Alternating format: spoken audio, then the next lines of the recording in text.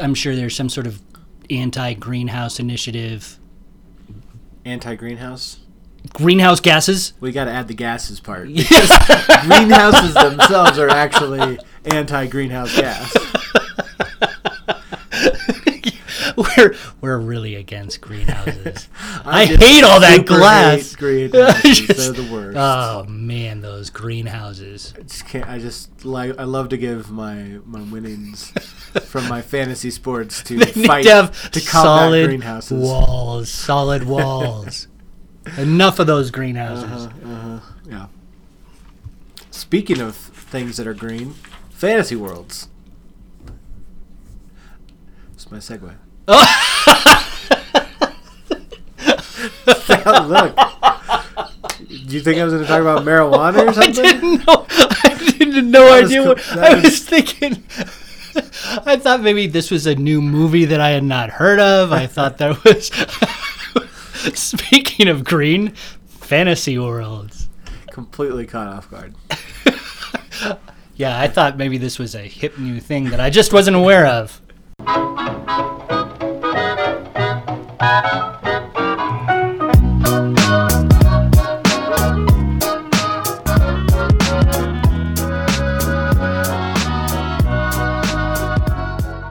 What is up, my nerds? Welcome inside Pop Culture with Fanboy and Know-It-All. I'm Jake. I am Paul. Welcome back inside our crazy brains, where we lack subtlety and segues. Not only do I not have a real segue, I can't even make them up. Happy birthday to me. Oh, man. Happy birthday to me. It's early. It's early. And but we're here to talk. We are here to talk about fantasy worlds. Yes. Fantasy. Is it your birthday? Realms. It's not my birthday. Oh my goodness. Not for several more months. Well, I was just, it's my sardonic way of, did I use that right? I didn't finish the statement, so you don't even know if I used it right. I'll just leave it there. It's my sardonic way. Yeah. Sardonic way. I actually never used sardonic in a sentence. You've never used it in a sentence? No, until just now. Until just now. Yeah. That you've never used it in a sentence. Yeah, exactly. Yeah. Satirical? Yes. Grimly mocking. Yeah, it was grimly cynical. Yep. So, sardonic was what I was going for. Grimly cynical. Yeah. That actually sort of describes me. Yeah, so sardonic was the word I was going for. Yeah. I was being grimly sardonic about Squidward. how things not going my way. Squidward is sardonic. He's the definition of sardonic. Right. Got it. You got it. Squidward. Speaking of Squidward. that is a good segue. And Bikini Bottom. Bikini Bottom. Bikini Bottom is a fantasy world. Very true. There is no place on this green earth created by the good Lord that has where sponges walk around and talk to underwater squirrels and squids and sea stars and play volleyball and work at the Krusty Krab. The Krusty Krab. I almost said the Krusty Chum Bucket, but that's the Chum Bucket. The Chum Bucket is the rival. Right, the rival competing restaurant. Yes. But I mean, Paul, what you came up with this Rank Geeks topic? So what inspired your geekery on top fantasy worlds? Well, as some of you may know, there's a little show on HBO called Game of Thrones that is coming. None of you know that. It's amazing actually how many people. This is the closest thing. A lot of people watch it. A lot of people watch it. A lot of people have read the books. People are aware of it, at least. I mean, I think even people who've never watched it. I mean, you already know what it's about, right? I do. It's about killing. It's about dragons. A place where people die and there's dragons. There's a big wall. There's other stuff that happens, mostly sex. It could be actually a metaphor now that I think about it, about our political climate. Who knows? So it was prescient. Prescient, exactly. Sardonically prescient. So you were going to say you think the show is one of the last, or it is the last season. Thank you for getting me back on track, Jake. It is the last half of the last season. So we're coming to a conclusion we are scraping for the bottom of the bucket. Game of Thrones, the Chum Bucket. Game of Thrones is coming to an end, and because it's such a big deal, we thought, well, maybe it's time to revisit some of the fantasy worlds that we're familiar with. Is the land of Westeros one of the greatest fantasy worlds of all time? And what makes it so? So we're going to talk a little bit about that. It's not on my list because I've never seen or read it. So you've never seen or read it. So I got to say, I've because I review TV, I've seen it more than I probably should have. And it is, and I've read the first 5 books. I have to admit, I read the first 5 books because it is a pretty compelling story. But man, oh man, everybody dies. Everybody that I like dies. So I might like the books then. Because Because that's what I liked about, that's actually what I like about the Jurassic Park book versus the Jurassic Park movie. Is that everybody they whack dies? everyone. Yeah, that's true. And then I watched, Jeff Goldblum would never have actually- made Jurassic Park 2. right, I actually watched the movie first and then later found the book. And I was like, oh, this would have been such a better movie. Yeah, well, and the other thing is, one of the reasons why I read the books is because, the sexuality in HBO's Game of Thrones is ridiculous. Ridiculous. It would be really embarrassing to Exploitive, gratuitous. Absolutely. All of the above. I mean, it's completely unnecessary, and it's really grimy, and it's terrible. But in the books, you're sort of distanced. You put a little bit of remove between you and that content, and there's just not as much content in that way He's in not the like books. describing it. Maybe Sometimes. know it happens, right? Sometimes. Oh, sometimes he does. Yeah, I mean, these are adult books, but I think that the thing that strikes me about the books, as we get off topic yet again, is they are grim. They are very grim, and it shows you a really depressing reality. And you kind of get a sense of what it must have been like back in the medieval days when people were killing each other for no real good reason except for they could, and killing each other in terrible, terrible ways. So it got really heavy. And by the 5th book, I said, you know what? I never need to check in with this again because it was just so depressing. It was a good story, well written, but so depressing. At some point, you it's not surprising anymore. It's just kind of status quo, and it's like, well, why am I still here? Why am I still subject? Why am I still? Yeah. Because Why there's have no happy ending coming. Why have I pushed myself through 4,500 pages of bleh? Yeah. But it is a really effective fantasy world, and it is sharply realized. And so we sort of wanted to take a look at some of these fantasy worlds and see what really qualifies as an excellent fantasy world that pulls you into a different place and time and stuff. There you go. I'm excited to see. I think Paul and I's list are going to be very different. So, do you want to start off, Jake? I'm always starting off. We gotta let them know what else we're doing today. Oh, because yeah. we have a new It's thing. early. This is Paul's show. Paul came up with the Rent Geeks episode, with the Rent Geeks topic, and he's like, "I've got a new idea. We've never talked about it before, and I'm just gonna ask you a bunch of questions. You have to respond on the spot, and then I'm gonna criticize you." And I was like, "All right, let's do it. Let's do it." That was literally the pitch.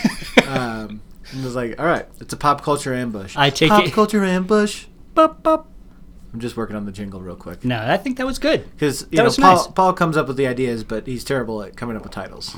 Yeah, crazy, So right? I'm trying to come up with stuff on the fly. So we're gonna start off with Rank Geeks, and then we're gonna get to the pop culture ambush. Pop culture ambush. I'll get there. Yeah. I'll get Okay. there. Yeah. And of course, as always, we'll wrap up with the most least important thing. But let's just talk about the places you'd rather maybe live instead of reality.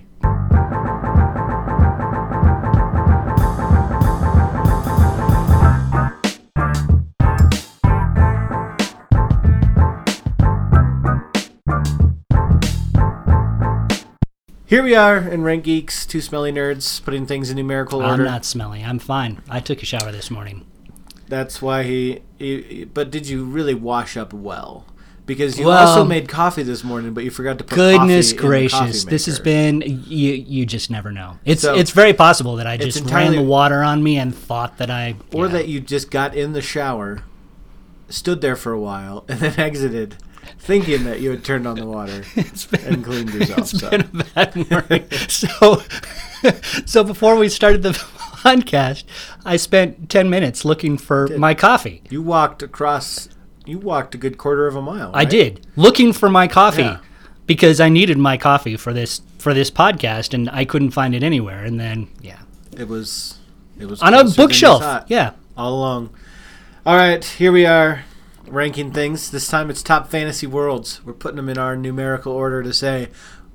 But I'll just say I ranked mine as fantasy worlds I would actually enjoy to live in. Oh, really? That's how I ranked my top fantasy worlds. So no Mad Max, I'm guessing. No. Mad Max Fury Road off the table. I do not want to live there. So I'm going to take some of the suspense out of my list. And actually, I'm going to add some suspense to my list by saying Middle Earth's not on my list. Woo! That's crazy. Middle Earth is How not could you on not my want list. to live in Middle Earth? I only want to live in one... because when I thought about it, as I was making my list, and I was just considering all these different fantasy places I would like to live. Middle Earth is off the table for me because there's only one place in Middle Earth I'd actually want to live, and that's the Shire. What about Rivendell? Rivendell is great. What about... Rivendell sounds a little... I don't know. It sounds a little, like, uppity to me, you know? Like, with all these elves, and they just think they're perfect, and it's like everything's Aspen. all, fine, and everybody's so fake. All the elves, they just come across real fake to me. I don't know. I just don't feel like you could be real with the elves, right? You don't feel like you could be real with the elves. Yeah, and then, like, the dwarves, you could be real with the dwarves.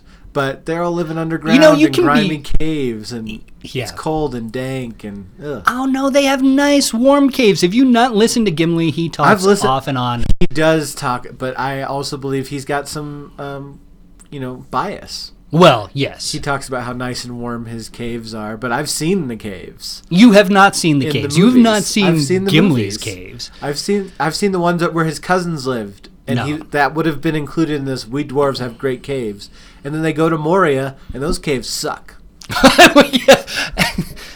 Yeah. Anyways, we'll talk more about that later. So to say, I just wanted to, so now it's like, okay, if he doesn't have Middle Earth on his list, what else is there to put on there? What else is there? Because there's no Westeros, no Middle Earth for you. Right. I believe there's two gone. Two gone off the table, and I believe there's a lot of people right now that are like, what's even left? Yeah.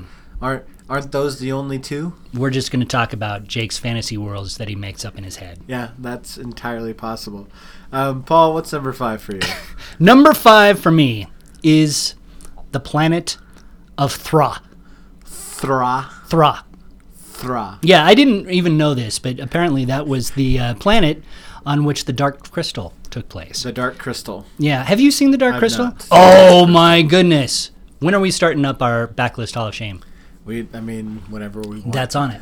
That is definitely on it. Everybody needs to see the Dark Crystal. You think everybody needs to see the Dark Crystal? Everybody does. It's not like everybody talks about needing to see the Dark Crystal. Everybody needs to see the Dark Crystal. That's because nobody has seen the Dark Crystal. So yes, everybody needs to see it. No.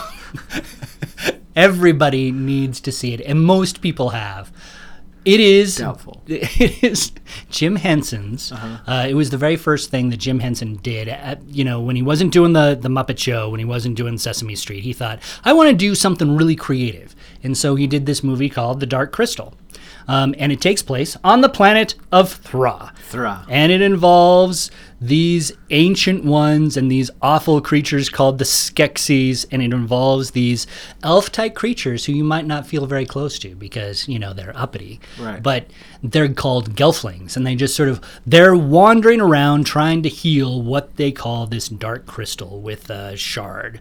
And so they go on a quest, and it's a really cool world full of all these cool creatures and cool creatures and strange plants, and it's really nifty. And it's Skeksy. Oh man, you would love the Dark Crystal. You would love it. It sounds like he just took regular words and he just added an extra letter into them. Like these are sexy, but I'm gonna I can't say sexy, so Skeksy. Skeksy. These are elflings, but I can't say elflings, so I'll say gelfling. These are dwarves, but I'm gonna say dwarvids. Dwarvids. No, there are no dwarvids. There are some giant cockroaches, though, which are super cool. What do they call them? Cockroaches? Cockroaches. No, I don't know. They just sort of wander around. They just sort of cockroaches. They just sort of rattle their little things and. Oh, they're hissing cockroaches, kind of. No, they're clicking cockroaches. Clicking cockroaches. All right, well, there you go. It's really great. Number 5, that sounds like a terrible place to go. Well, yeah, I chose my Your top fantasy fantasy worlds not based on whether I'd like to live there or not, How because much that's you like to unrealistic. watch and view But- that you don't want to live there. How much they sort of suck you into the story. How much Gotcha. of the world is creative and new and interesting. All right, well, then you're going to hate number 5 on my list. Number 5 on my list is Riverdale. Not from the TV show Riverdale, but from the original Archie comics Riverdale. It's a fictional town, doesn't exist, so it's a fantasy world. And it is, Jake. boy oh boy, is it, can you go with me here though? It All is right, a fantasy world. Well, right? yes. Like it is when you think of baseball and apple pie and white picket fences. I mean, when I hear those Which isn't the words, show, that's for sure. not the TV show. Throw that out. This is the original comics. Like I think Riverdale. It's so bright and colorful. It's always sunny in Riverdale. The malt shop Not is always Philadelphia. open. The Pop's Malt Shop. I tell you what, like a burger there with Jughead and a milkshake just sounds just about like the perfect thing, right?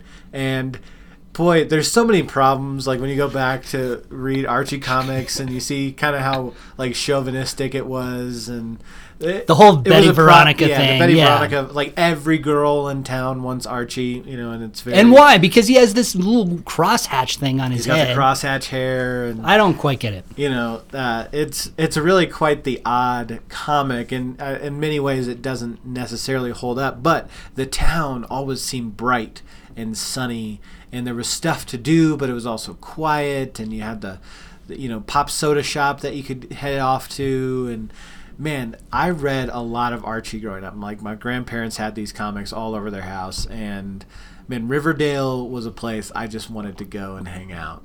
It just seemed like I thought high school was going to be like Riverdale. Such It was a not. disappointment. Spoiler alert. Such a Riverdale disappointment doesn't for you. magically So- appear when you go to high school. So the only the only Archie comics I'm really familiar with are the Christian comics that came out for a long time. The Christian comics? Yeah, they had Archie Christian comics, and they were very, very, very Christian. Were they by the same company? Yes, they just were. like, we've They got sort this of whole licensed. demographic that. It was very strange. Like I think I don't exactly know how it worked, but yeah, I've talked before how comics were sort of off limits, and so I could read like some of the more innocuous ones, like Uncle Scrooge was a big part of my childhood. All Sure. those Huey, Dewey, Louie. DuckTales. Whatever. That Whatever was it was before called. that. Before that, Right, but that's how, But Archie comics were big, and they were Christian, and so I got a lot of them in my house. And I do remember thinking, they didn't spend a lot of time in Riverdale. I wonder whether Riverdale was just too much of a cesspit of sin and depravity. They just had to completely remove them for the Christian version. Yeah, I never remember being really struck by Riverdale. I do remember the most memorable one was when they went through like a safari thing, and they were attacked by lions, and There was a tie to Daniel. what? I'm thinking Or so. Samson, Well, maybe? I can't really remember. Did they All I murder remember lion? is the lions attacked, and there was some sort of message about tithing, like giving 10%. It was a very strange comic. That's all. why you always give 10%. It's like an Arrested Development type Because lesson. otherwise you'll be attacked Oh, by my lions. word. All right. I have never seen. I don't think I've ever seen the. Oh, Christian you need Archie, to. Oh, And that yeah. sounds like a unique gem. it is a unique gem. All right, number 4 on your list. Number 4 on my list, The Bathhouse in Spirited Away. Oh, the bathhouse in Spirited Away. Correct. Well, because I have no idea what the land is called. So Sure. sort of you've got this bathhouse, and that's pretty much where all the action takes place. Sure. This is an anime or classic anime story. One of the done more by- accessible to Western audiences. It really is, and it actually won an Oscar, I think, for Best Animated Picture. And for me, The Bathhouse, the thing about anime for me is that the images are always just so incredibly striking, and I think that when you look at Spirited Away and you look at that bathhouse, the images were just so powerful that they just sort of glom onto your brain and never let go. You have this. Have you seen it? I have seen it. So you have this creature who goes in, sort of this ghostly creature with a face, and it Right. goes in, and then it just starts eating and becomes this horrific monster until, something happens and they get it to. It's actually sort of a bulimic type of storyline in some ways. And gluttony and But this thing has to throw up all the time. And then you've got the weird witch type old ladies. right.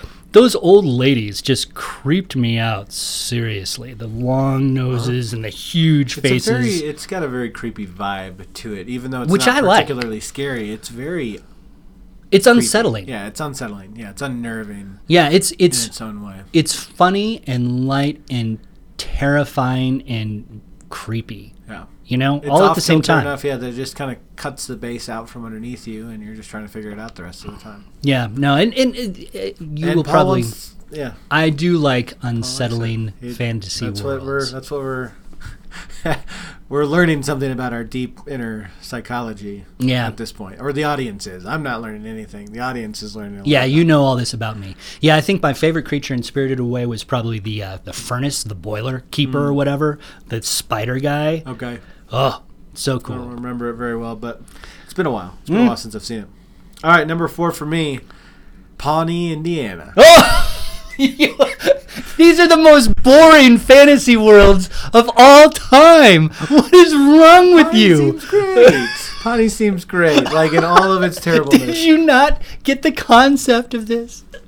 It's a fantasy world. It is a fantasy world. It's not real. Pawnee, Indiana is not a real place. For those of you who have Google searched it, you know that. But I wonder if someone else Googled this in this one. Pawnee is the more realistic, and so why both of these ended up on my list. And I was laughing as I made this because there's plenty of more, traditional fantasy Well, we'll worlds see. out there. But why these two made my Riverdale before it is Pawnee is the slightly more realistic Riverdale, in that it's always sunny. Can you think of an episode it's almost always sunny in Pawnee as well as Riverdale, and there's something That is about true. the sun. I love sunshine, and so to live in a world where you just have all these goofy, larger than life characters, and even if you've got problems like trash in the river or possums, Or pits. doing things like that, they all happen in this kind of goofball setting, and the stakes never feel that high. And there's something about the quiet little town where even in the drama, the stakes are never that high. That is weirdly relaxing, and part of this speaks to the time in my life that I was watching this. I think I've talked about it before, where it was a busy time. I didn't have a lot of time to do stuff, and I was trying to make sure there was food on the table for my wife and kids, and go to school and all this stuff, and all the problems, and figure out the messy world around me. And Pawnee always just seemed like a breath of You were coming less home. than fresh air, but Yeah. fresher air. And so, anyways, Pawnee, Indiana, I'd spend some time there. Well, I do have to say. And they got Paunch Burger. I mean, for all the crap that Paunch Burger gets in that show, I would eat at Paunch Burger. Man. It looks like a great burger. So I got to say, and I don't know whether it was based on your recommendation or not, but my wife and I are now going through, all the episodes of Park and Rec are on Netflix. And so that's what we tend to watch in the evenings, because I don't need a lot of harsh drama when I come home. It's nice Right. to just come down, watch an episode of Parks and Rec, just relax. It makes you laugh. It is a really delightful small town. I get what you're saying. It's a nice place. Not exactly what I would consider a fantasy world, but that's all right. It's all right. It's my fantasy, Paul, and you can't live. That's right. What's number 3 for you? Number 3 for me, The Land of Ooh. Ooh. The Land of Ooh, huh? The Land of Ooh. What's the Land of Ooh? This is the land from Adventure Time. Oh, okay. I've never actually seen Adventure Time. I've seen a Adventure lot of Time. commercials, so. Adventure Time is one of the most creative cartoons that has been made probably within the last 10, 20 years. It's, and this will speak to the dark thread that runs through my soul. Jake is coming up with all these nice, positive places to live. The Land of Ooh although it seems very innocent on the surface, is actually a dystopian wasteland. Right. You know, this happens after a huge nuclear cataclysm or whatnot, and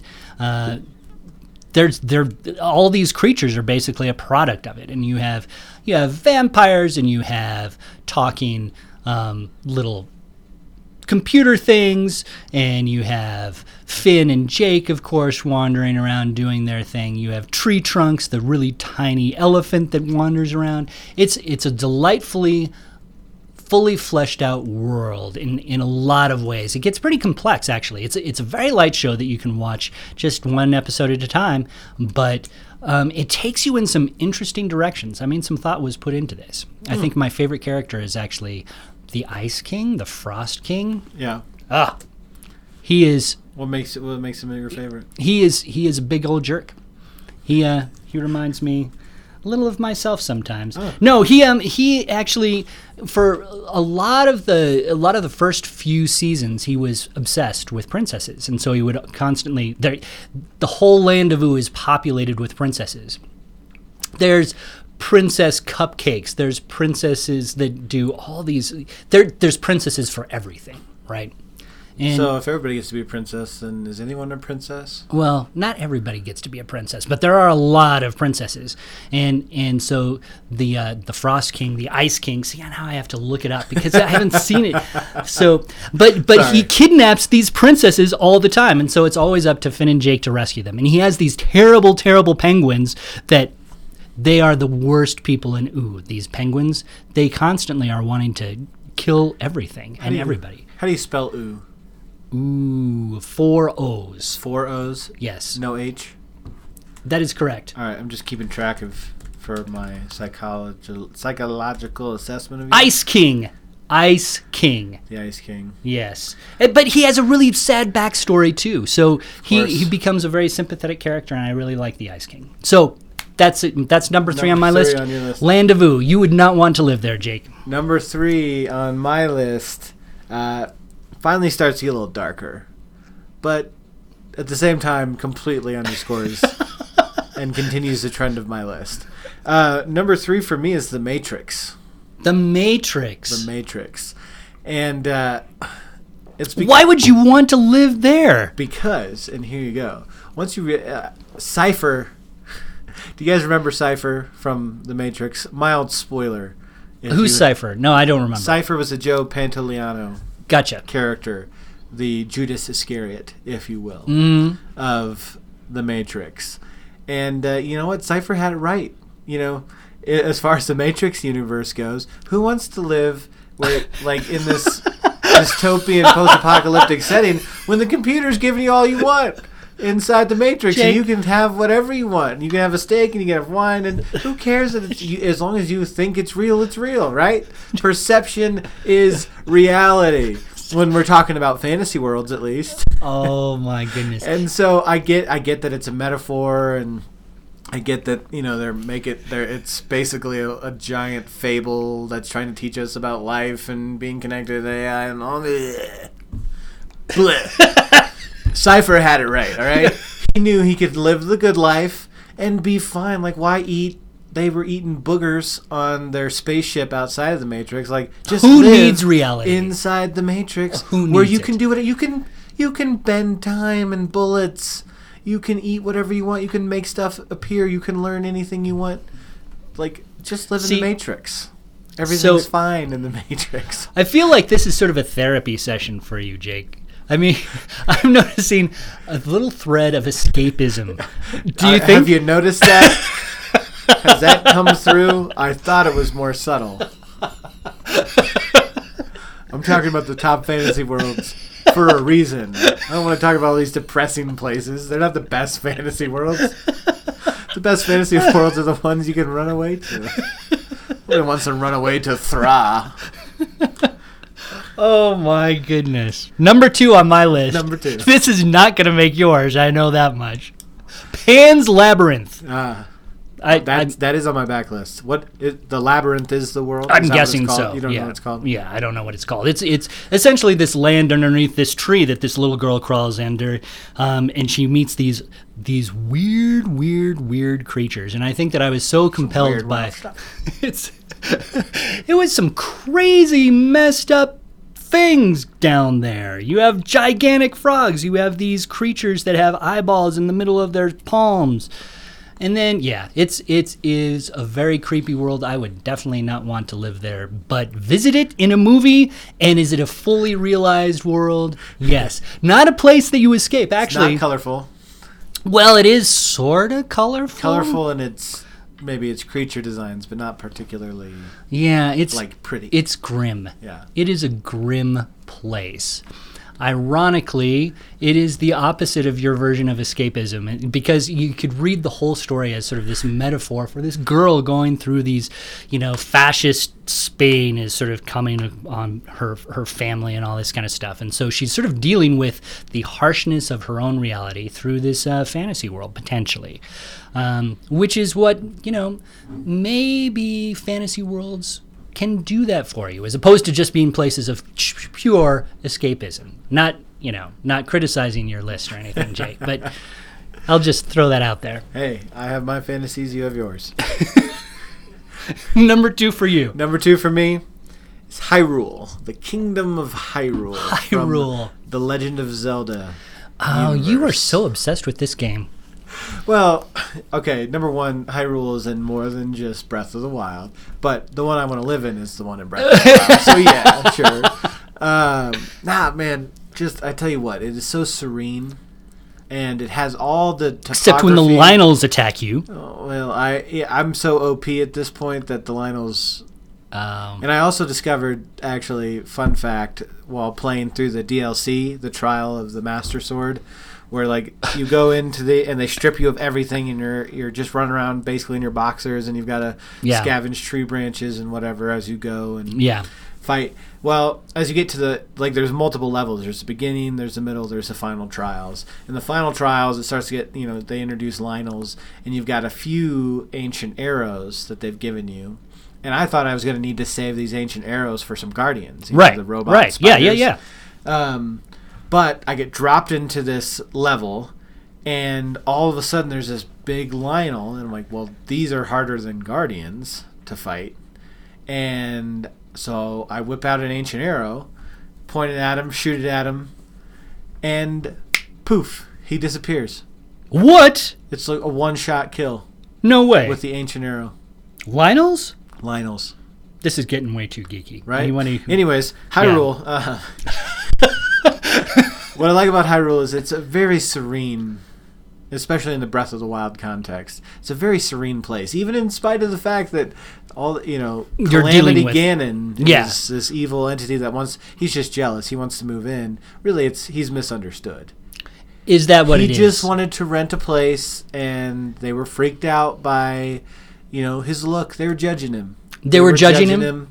And so he's like, fine, you guys are jerks. I'm going to take the castle.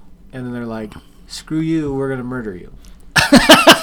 And that's the plot property line rights. For Breath of the Wild. Property rights. You got to protect those property rights. If it's someone's castle, you just can't let Calamity Ganon just squat there. But they had discriminated against him. So. Oh my God. Anyways, but it's so serene. You have these beautiful, luscious green fields and these rich green and yellow forests, but then you have snowy regions where you can go trekking up into the mountains, and the snow falls and it's quiet. And hey, if you want, go visit the volcano region for a little while, or the desert region, or wherever. Like, there's just so many cool locations, and they're all within a running distance of each other. Yeah, flying distance, transporting distance, teleporting distance, and everybody outside of Ganon and these monsters gets along. So Hyrule, it's just a great. I've spent a lot of time in Hyrule. We'll just say that. Too much time. More time than I've spent in any other game ever. Well, I'm playing through Breath of the Wild now, right? So I kind of understand what you're saying. Right now I'm in sort of that lush, like I take it section by section in the game. Sure. You have the maps sort of reveal themselves, and so you kind of like to explore those areas first.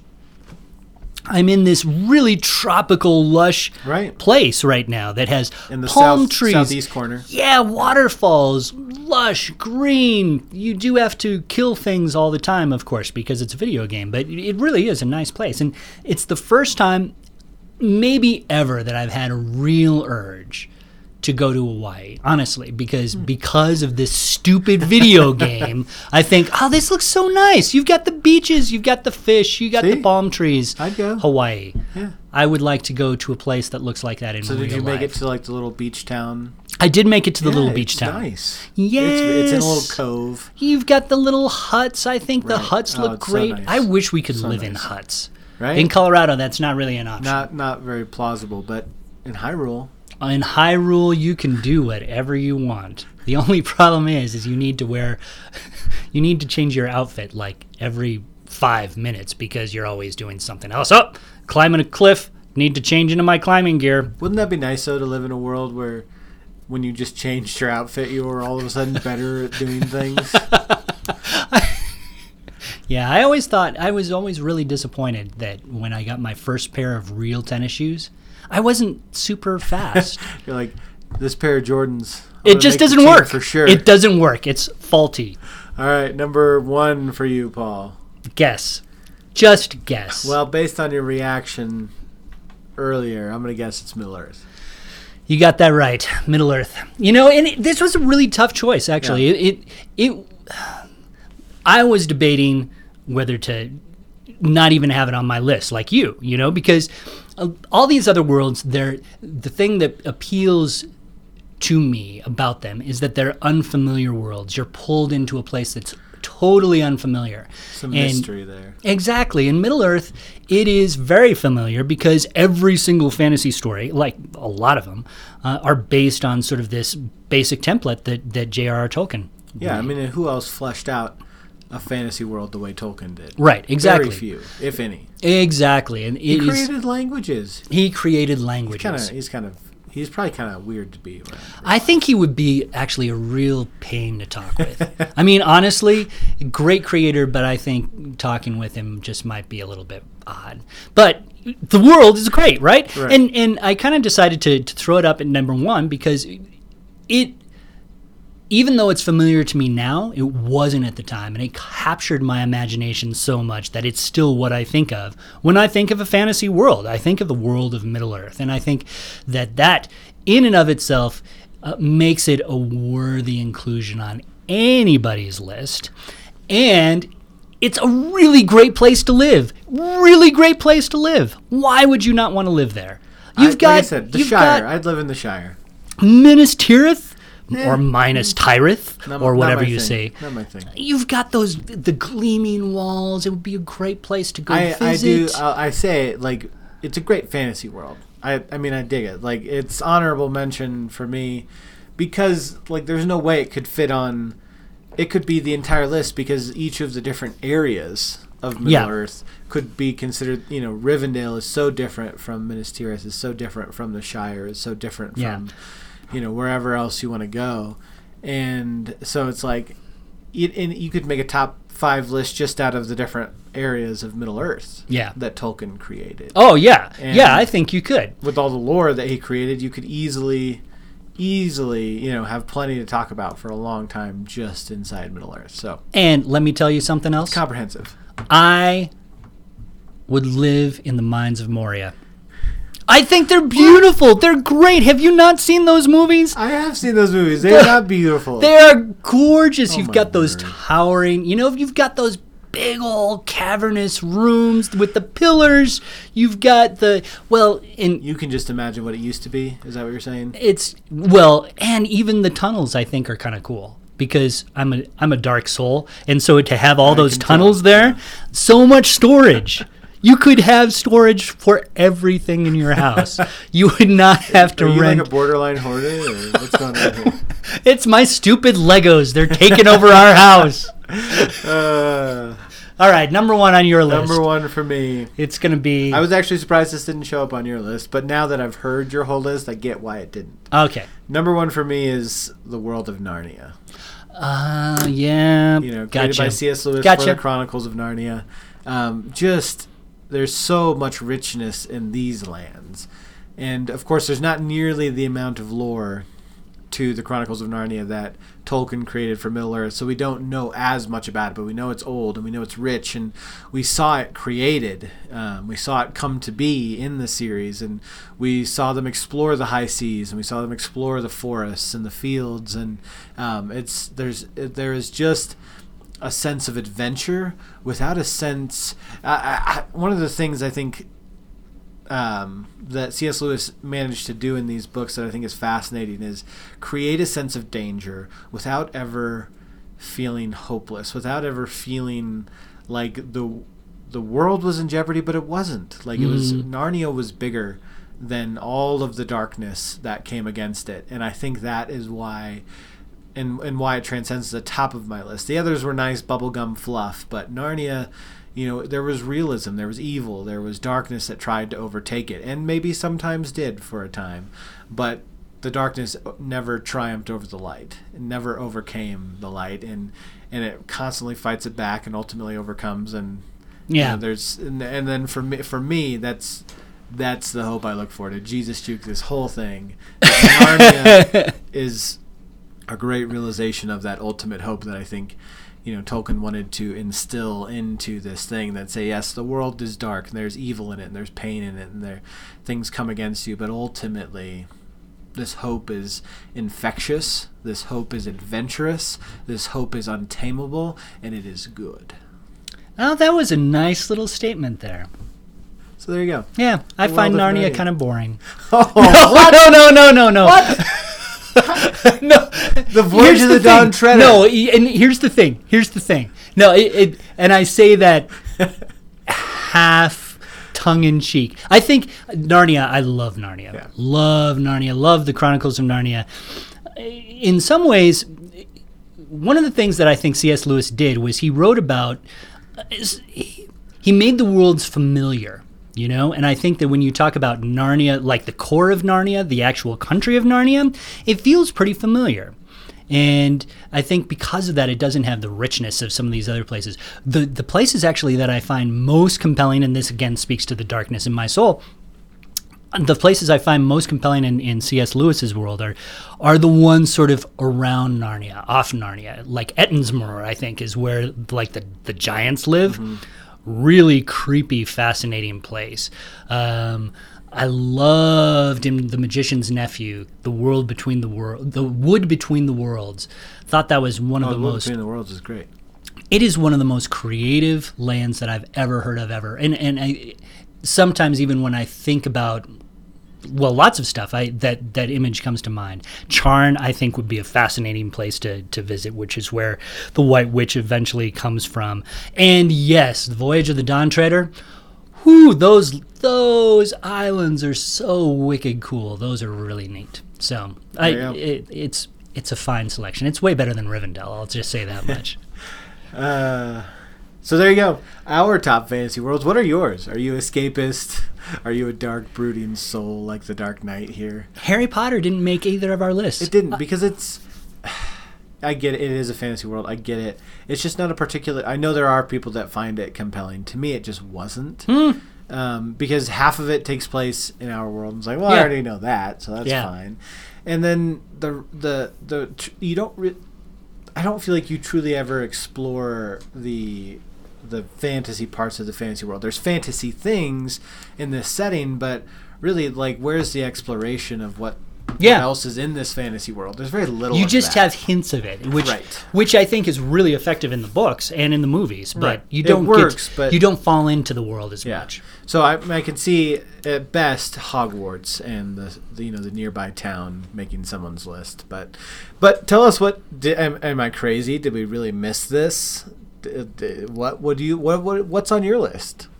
Let us know. I'm at Jake_Roberson. I'm at AC Paul on the Twitter. But now it's time for Pop Culture Ambush. Pop, pop.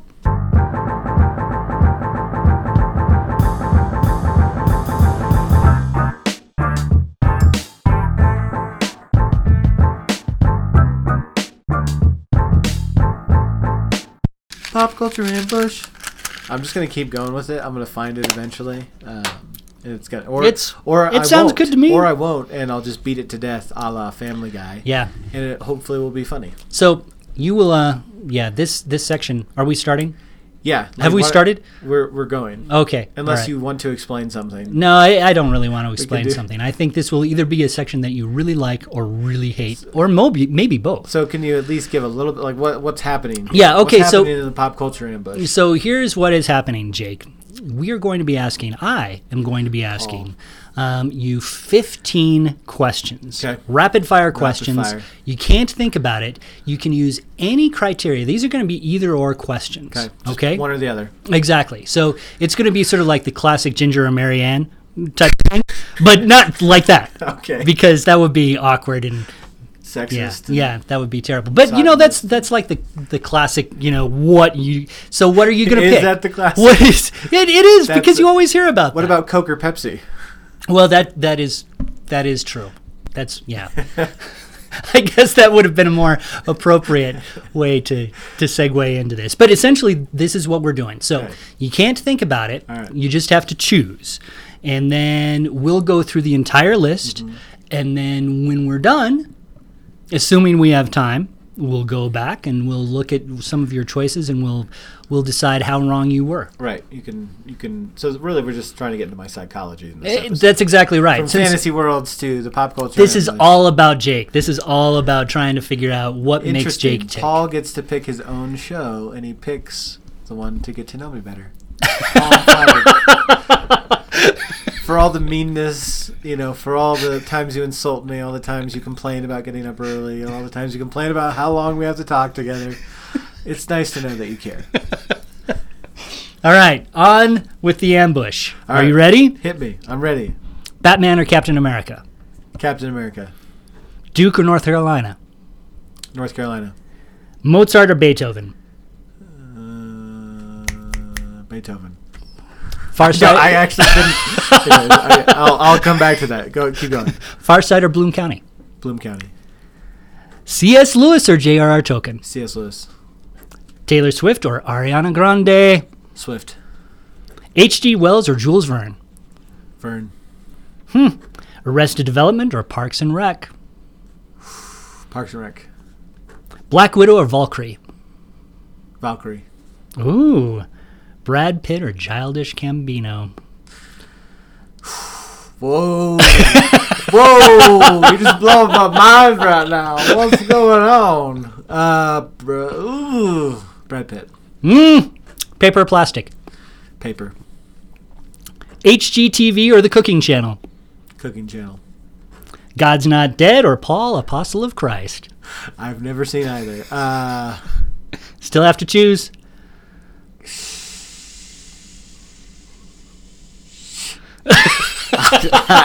Okay, I guess I get to explain later.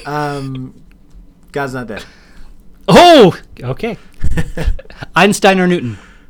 Einstein. Manos Hands of Fate or Troll 2? Troll 2. And there you go. There we go. That's it. I've done been ambushed. I felt legit ambushed by the Brad Pitt Childish Gambino. Oh, question. yeah. Legit ambushed. I knew that was going to be a tough one for you. All right, so we'll go back. Break me down. Okay, so Batman or Captain America? Why Captain America? I think with the problem with that, especially in that format, is there's so many different Batmans, right? And so, but when I think, and I know there are different Captain Americas, but there's only been comics and Chris Evans as right as Captain America, and so my mind flashes to Chris Evans, and then like it's trying to land on a Batman, and I'm just like Captain America. Like I like Chris Evans as Captain America. You had a Batman overload essentially. It was a Batman overload because like if you were to say The Dark Knight or Winter Soldier, then I say Dark Knight. So, I think that's 1960s Batman TV show. Yeah, and it's out the window. If you say Lego Batman, oh, I think I'm back to Batman. So it just depends on the Batman, and so in that quick moment, it's like I'm gonna go Captain America because there's one, and I know it's a good choice. Where if I say Batman, you could hit me with a bad one, and then I'm going to be regretting that choice. Yeah. So gotcha. there you So go. Duke, North Carolina, that's sort of self-explanatory. Yeah, I mean, I don't follow college basketball a ton, but I know we all hate Duke. Except for Zion Williamson. Except for Zion Williamson. Yeah. Oh, but like he's Duke so is, good. Duke is the Patriots and the Yankees. Well, of the they college sort of basketball are, scene, right? Right? Yeah. Yeah. Right. That's my understanding. I'm actually not a Duke loather. Right. I don't. I hate may them. be the I just only- understand that there Yeah. are most people do. Yeah, there are lots of people who you just mentioned Duke and they throw up a little bit in their mouths. Right. So, all right, Mozart or Beethoven? Honestly, we've talked about how music is my blind spot. I've heard both Mozart and Beethoven. But I couldn't off the top of my head hear something and be like, that's Mozart, that's Beethoven. So that one was tough for me just because I'm like, I don't know. Yeah. So Far Side, Bloom County. That one surprised me. That Bloom That County, you chose it? Bloom County just jumped out of my mouth. And afterwards I was like, but I've read way more Far Side. But there's something to Bloom County. There's something in its realism. And yet it's it's over the top goofiness that Yep. I'm attracted to in media in general. Yeah, So. Calvin and Hobbes would have beaten both of these choices, Absolutely, though, right? yeah. Yeah. That's why I didn't throw Calvin and Hobbes Right. on the list, because I knew that would be sort of a Yeah. slam dunk. C.S. Lewis or J.R.R. Tolkien? I think we sort of just talked about it. Tolkien Yeah. dove in and created, but I will expand on it a little bit. Tolkien created a very rich, deep world in Middle-earth, and I really like that. However, Tolkien is more diverse. He's more of a Renaissance man. He created Narnia, but then he created his sci-fi trilogy. And then he wrote these really profound books on faith and life. And so for me, it's Lewis. Yeah, that would have been a really hard question for me, actually, because I think that Tolkien had the more his fantasy world was more realized, but I think that C.S. Lewis, in the depth and breadth of what he did, I mean, I think that in terms of distilling aspects of Christianity, he really does an excellent job. And I think that Tolkien is more subtle with his Christianity and all that kind of stuff, and I appreciate that. But Lewis speaks to me, So, okay, Taylor Swift, Ariana Grande. Yeah, that one. I mean, Taylor Swift. I just know more of her catalog because she's been around, and it was popular when I was in high school, and it was popular when I was in college, and she's popular now. So, I've heard more of her music. I'm not a big fan of either of these individuals, but I've heard a lot of Taylor Swift, and there's still a few of her songs that take me back to high school and my first and only true love, my wife. And the songs that my wife would play for me on the guitar that were covers of Taylor Swift songs. So Your wife plays guitar and she does. plays Taylor Swift? Yeah, All of a sudden, that's really nice. Yeah. You married up. I did for sure. All right. So Taylor Swift has a nostalgic soft spot for me. Okay. All right. Well, that's fair enough. H.G. Wells, Jules Verne. I've not read a lot of either. So this was another one where both of these guys, I'm familiar with some of their work. Verne jumped out just because I was like, I think he's a little bit more fantastical from what I remember. Yeah. And I like that. Yeah. But this was sort of a blind guess for me because I didn't consume a lot of either of their work. That's interesting because you're such an avid reader. I was Right. thinking that you might be fairly familiar with both of these dudes. I am in my general know-it-all sense. Gotcha. That I know just enough to be ignorant. Gotcha. Yeah, this was a tough choice. I think H.G. Wells for me is the better writer. Yeah. But Jules Verne is more fantastical, I think. Because I'm trying to remember the Wells one that I read. What's his famous one? So he did The Invisible Man. He did that's War of right. the Worlds. Yeah. So he's done I read Invisible Time Man Machine. He's done and Time Machine. Yeah, he's done a lot of really interesting things. And Jules Verne, he's the guy behind 20,000 Leagues Under the Sea, Journey to the Center of the Right. Earth, Mysterious Island, Around the World in 80 Days. See, I really liked Around the World in 80 Days. That's why I think that's probably the other reason I Yeah, I think that gravitated to that. Jules Verne, I think, is sort of an interesting dude because he is so geeky. I mean, he would totally dig a podcast like this in a way because I think in a lot of ways when you read his books, he's so obsessed with the process of what is going on. It's not necessarily a realistic process, but he takes you through it all step by step. And I think because of that, there's some geek bona fides there. There you go. Arrested Development or Parks and Rec? This is tough because they're very different shows, but as we talked about, Parks and Rec just has a different soft spot for me personally and my own viewing experience, and so I'll go with that. Like if I had to pick between the two, plus there's more of it to enjoy. But man, and Arrested Development didn't do as well in its rebirth. Right. It wasn't nearly as funny as those first couple of seasons, and so it becomes incomplete. So anyways, that's Arrested Development. Really like Arrested Development, but Parks and Rec edges it out. Yeah. Nice pull, by the way, on a recent tweet of yours. Yeah, which one? Was it tweet or was it Facebook when you were talking about the your? Oh, it was both Facebook and Twitter. Yeah, with the Ron Howard narrator. Yeah, yeah. that was nice. Yeah, I need a Ron, like for that. I need a Ron Howard narrator in my life. It was not fun. It was not fine. Black Widow or Valkyrie? This was an interesting one for me. Why was it? This was surprising to me because I thought that Valkyrie, she's only been in one real movie, right? Right. And Black Widow is just so cool in all the movies that we've seen. I would have picked Black Widow for this. All right. Well, and we already know you did on your list of female action heroes. I'm not. It's not terrible, and I don't mean this as any. I'm just. Scarlett Johansson, I'm not a huge fan of Scarlett Johansson, and so that sort of, it doesn't enhance the character to me at all, and they played around it and making her interesting like once or twice and giving her some backstory, but otherwise she's real mysterious. And Valkyrie, I just thought Tessa Thompson's characterization had a lot more personality, and I enjoyed that. Tessa Thompson, I tell you what, she is an impressive actress. Yeah. She really is. There was swagger, she was good at the action, she was funny. I enjoyed the energy that she brought to that character, so that's why. Brad Pitt, Childish Gambino. This is the one that legitimately threw me for a loop. I'm sure it was written all over my face. Hopefully it came across in my voice.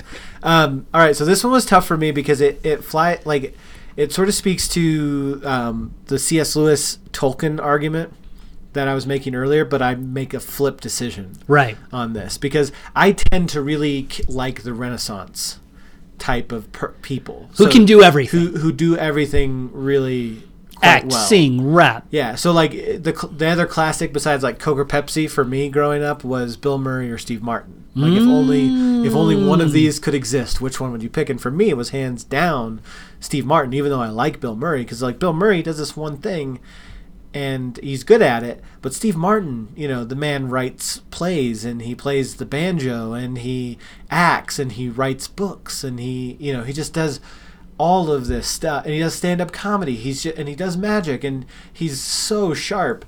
And so for me, it's that Renaissance man. So Childish Gambino is one of the few remaining like Renaissance personalities, like celebrities out there, in that he's done stand-up, he's done music, he's done TV, he's done movies, but then it gets back to he's only been around for a little bit. He has to have time. And to your prove, man crush on Brad Pitt. My man crush on Brad Pitt. Yeah.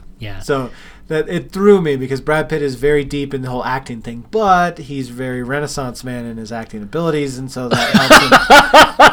If I was a Daniel Day-Lewis fan, it'd be tough, and I have to say Childish Gambino because Daniel Day-Lewis just does the same thing over and over again. Oh my goodness! I can't believe you went there. Paper or plastic? Oh, because anti-greenhouse. Yeah. Gases. Yeah. There's something tangible about paper, right? And there is something tangible about plastic too, but it doesn't have the richness that a paper does, because paper comes from wood, and I love the feeling of. Are you just making this up? Is this? No, legitimately. I'm a very tactile person, and so. Even the feeling of bark or a branch, I'm very connected to those things. The feeling of grass underneath my feet. So paper to me, I much prefer over plastic. So it's interesting because I would typically do what you would say because I'm a very tactile person. I like paper. I like to think of myself as being a little more environmentally sound, so we don't even use either of them when we go to the grocery store. We just bring our own bags. Right, that's what we do. But I think this would be the first year where I would say maybe plastic over paper. Yeah. Only because sometimes those plastic bags, they come in really handy. They can be handy. You know, I was using stain, like the wood stain, had a really smelly cloth, threw it in a plastic bag. You can't do that with a paper bag. There you go. All right. God's Not Dead or Paul, Apostle of Christ? So this one was hard too. Okay. I think I would probably enjoy the movie Paul the Apostle of Christ better as it is. However, I think I would get a lot of enjoyment out of laughing about God's Not gotcha. Dead. Like, so it was an ironic choice. It's an ironic choice in that I think I would kind of enjoy it the same way we enjoy films on Hurt So Good, right? Where you just kind of laugh about how goofy it is in places. And I haven't seen it, so maybe it wouldn't work for that, and maybe I should have gone with Paul the Apostle of Christ all along. But no, it's not because I think I'd enjoy the movie better for what it wants to be. I think I just enjoy it better for how I come to it. And then from things I've heard about it, it sounds like it confirms many of the things I dislike about the way Christians try to do entertainment. And so I think I could laugh about that. Gotcha. But maybe I'd just be so angry that I wouldn't be able to laugh about it. I don't know. There's that possibility too. And so maybe I should have gone with Paul Apostle of Christ. But that was what I was weighing. Like the one that I would probably appreciate better for what it's trying to be, or the one that I think might be actually funny. Gotcha. As a result of what it was trying to be. I can honestly say I've not seen God's Not Dead, so I'm taking that out. Paul Apostle of Christ, an actual good movie. Yeah. You know, it was a reasonably good movie. Yeah. Einstein, Newton. This one again. I've learned kind of the token amount about these individuals, right? But from that token amount, I like Einstein. This sort of gets to your know-it-all personality, really. It does, yeah. And Einstein has that edge to him. You know, he's quirky, he's crazy, he's wild hair. He's got the crazy hair, mustache. He's out there. He's scrappy in his own scientific way, and so there you go. That's my persona. That's the know-it-all. That's the persona I have of Einstein in my head. He may not be like that at all. Yeah, that was the wrong choice. Completely wrong choice. Newton's killer. Sure. It's nothing against Newton. And you know what? Newton used to dabble in alchemy. A little fun fact for you. See? Manos, Hands of Fate, or Troll 2. Yeah. You chose Troll 2. I did. I just both are so bad in their own ways. But Manos is like astonishingly. It's a terrible movie. Terrible. Yeah. Whereas Troll it's aggressively 2 bad. Is laughably terrible, and both are funny. But like Manos would be hard to watch. Yeah. Like even with other people, like you're just really like, what the heck is going on? Like these are poor choices. Whereas Troll 2, you're almost like, somebody had to have made this a comedy because it is so funny. Oh my goodness. And so, as we've seen, I enjoy laughter, I enjoy lightheartedness, and Troll 2 is just so funny. Yeah, I think... And you could watch it by yourself and it would be funny. It would still be funny if you watched it by yourself. Better with people, but it'd still be funny by yourself. Manos, you couldn't do it. I don't know that you could laugh by yourself. It is such a bad movie. You could appreciate the badness on some level. Right. But, yeah. Yeah, you needed people there to make it funny. Zat, I think, landed right in the middle of those. Yeah, no, I'd say so. So. Yeah. All right, there you go. Pop culture ambush. Did you learn what you wanted to learn? You know, I did. I was surprised by a couple of your choices. What would you say are the top 3 that surprised you? So I think, you know what? Actually, we didn't even ask about the cooking channel, HGTV or cooking channel. Yeah, that actually surprised me. I love food. Oh yeah, I can watch food being made almost all day. Gotcha. God's Not Dead sort of surprised me. That really surprised me, actually. Right. It actually surprised me that you didn't see either of them. You know, I would have figured that you would have been assigned both of them at some point in time. So yeah, and I thought the Black Widow of Valkyrie was an interesting one. I kind of suspected many other things. Like I kind of pictured you would picture, Beethoven. Knew you would probably pick Bloom County over Far Side, although that was also the wrong choice. Paper over plastic, natural. Einstein, just because he's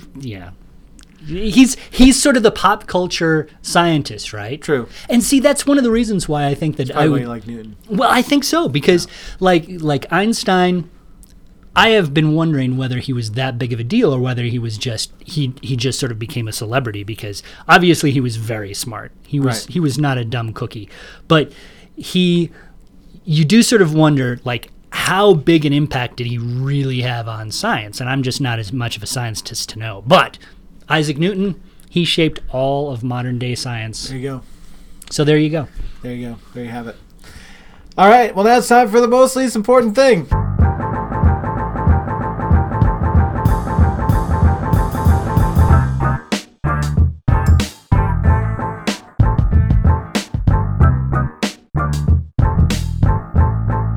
Here we are at the end of the show. Time running out. We only got a couple minutes. I think to save it the ran world. out, actually. Paul, what's the most least important thing? Most least important thing? Yep. Batman is celebrating his 80th anniversary come March 30th. Anniversary, not birthday? Yeah, not birthday. Because he was already born? Well, yeah. He was already fighting crime in 1939. It's his comic anniversary. Yeah, exactly. Because he was already probably 30. So he's probably around 110 now, technically. Okay, got it. Yeah, but he's celebrating his 80th anniversary. So happy anniversary, Batman. Happy anniversary. I may have to do a Are you big releasing old an updated Batman film fest. Are you updating your book? Like the 80th anniversary edition of God on the Streets of Gotham? If someone pays me to do it, I'll update it really, really quick. Okay. There's so much more to write about. I can write. You could do it. Maybe we should have like a whole Batman podcast. Well, since I controlled this one, maybe we can do that. You wield your will against me. All right. No, man, I don't hate Batman. That's fine. Yeah, 80th anniversary. That's an important. Happy 80th. And it really is. It's totally inconsequential. It is impressive, though. And here's the thing: it is a very most it's important hard to thing. Get something to be around and to be important for that long. Important for that long. He's still, I think, probably or relevant, maybe. Yeah. No, I think even with the Marvel Cinematic Universe as popular as it is, all that kind of stuff, I think that Batman is still like sort of the crown jewel of superheroes. And when you think about the context of superheroes within the American consciousness, superheroes are a big deal. And they shape I think they sort of shape and reflect society as large. So I think it is a pretty important thing. I mean, I'm not arguing with it. Happy anniversary. It's not as important as mine, though. So this is kind of a big deal. When Calls the Heart. I've never seen When Calls the Heart, but I know it's got this like rabid Twitter following, and they call themselves When Calls the Heart. Yeah, they call is that themselves like a Hallmark the movie? Hardys. No, it's a TV show, but it is on Hallmark. It's a Hallmark TV show. Oh, gotcha. Okay. Yeah, it's a Hallmark TV show. And they have this crazy, like, avid Twitter following. They call themselves Hardys. Which is better than Winnie's. Hardys. But I don't know anything about the show, except that there was a large crash outside of the door. Except that it's one of its stars is Lori Loughlin. Oh. Who was recently caught up in this whole college admissions fraud scheme where like people are going to jail and people are having to post like $1 million. Her husband had to post $1 million in bail. $1 million in bail for this college admission scandal thing, which is like when I saw these headlines coming out, they felt like something from The Onion, right? Like all these Hollywood celebrities being arrested and posting bail for a college admissions scandal. Like, I'm with you. It feels so low stakes. I know that it's a big deal. I know that there's a big deal that it affected, possibly affected people being able to go to other people from going to these colleges. Sullies the college reputations, all that kind of stuff. I get that, but I'm just saying, come on. At first blush, you're like, what?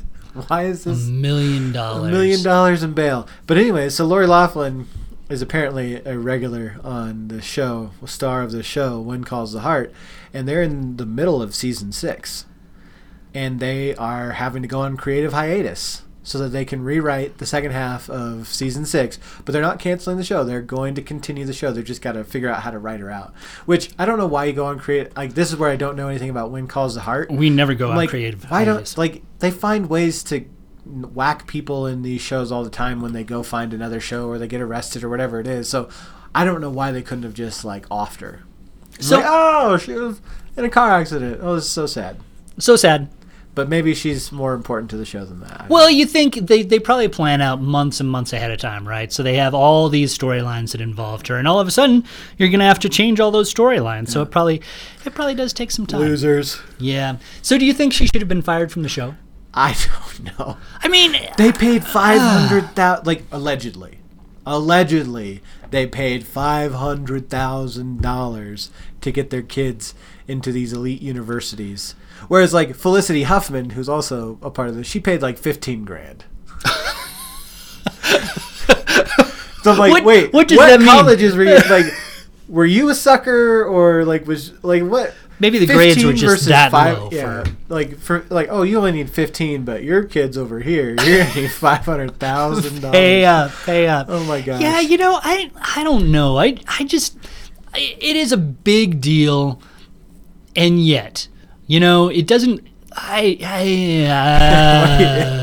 I mean, there's so many people who have done some bad things, and are we gonna write them all out? And then how if this gets you fired from a really popular show, how is Alec Baldwin still working? I don't quite understand it. Well, there's a sense that you get. You just have to remove yourself in the moment, but she'll be able to work again eventually. It's there's plenty of people that get back around to working eventually. It's just in the moment, that's when they boot them out because they don't want that immediate press. Well, and I know they want to look good. Brands are very reputation savvy. Right. They don't want to have anything sullied. But I'll tell you what, if you get caught in a college admission scandal, we can still do this podcast. Oh, good. So if you pay $50, $25 or whatever to get your kids into a really good primary school. All right. Sounds good. I mean, I don't have that kind of money to spend, but... Well, we know I'm that. I'm glad to know. All right. Well, that's it for this episode of Pop Culture with Fanboy and Know-It-All. If you want to catch up with us on Twitter, I'm at Jake_Roberson. I'm at Paul. No. I'm at AC Paul. It's been a long day. Yeah. It's just beginning. And it's only 8 in the morning. And until next time, I'm Jake. I'm Paul. I'll catch you on the flip side. Bye.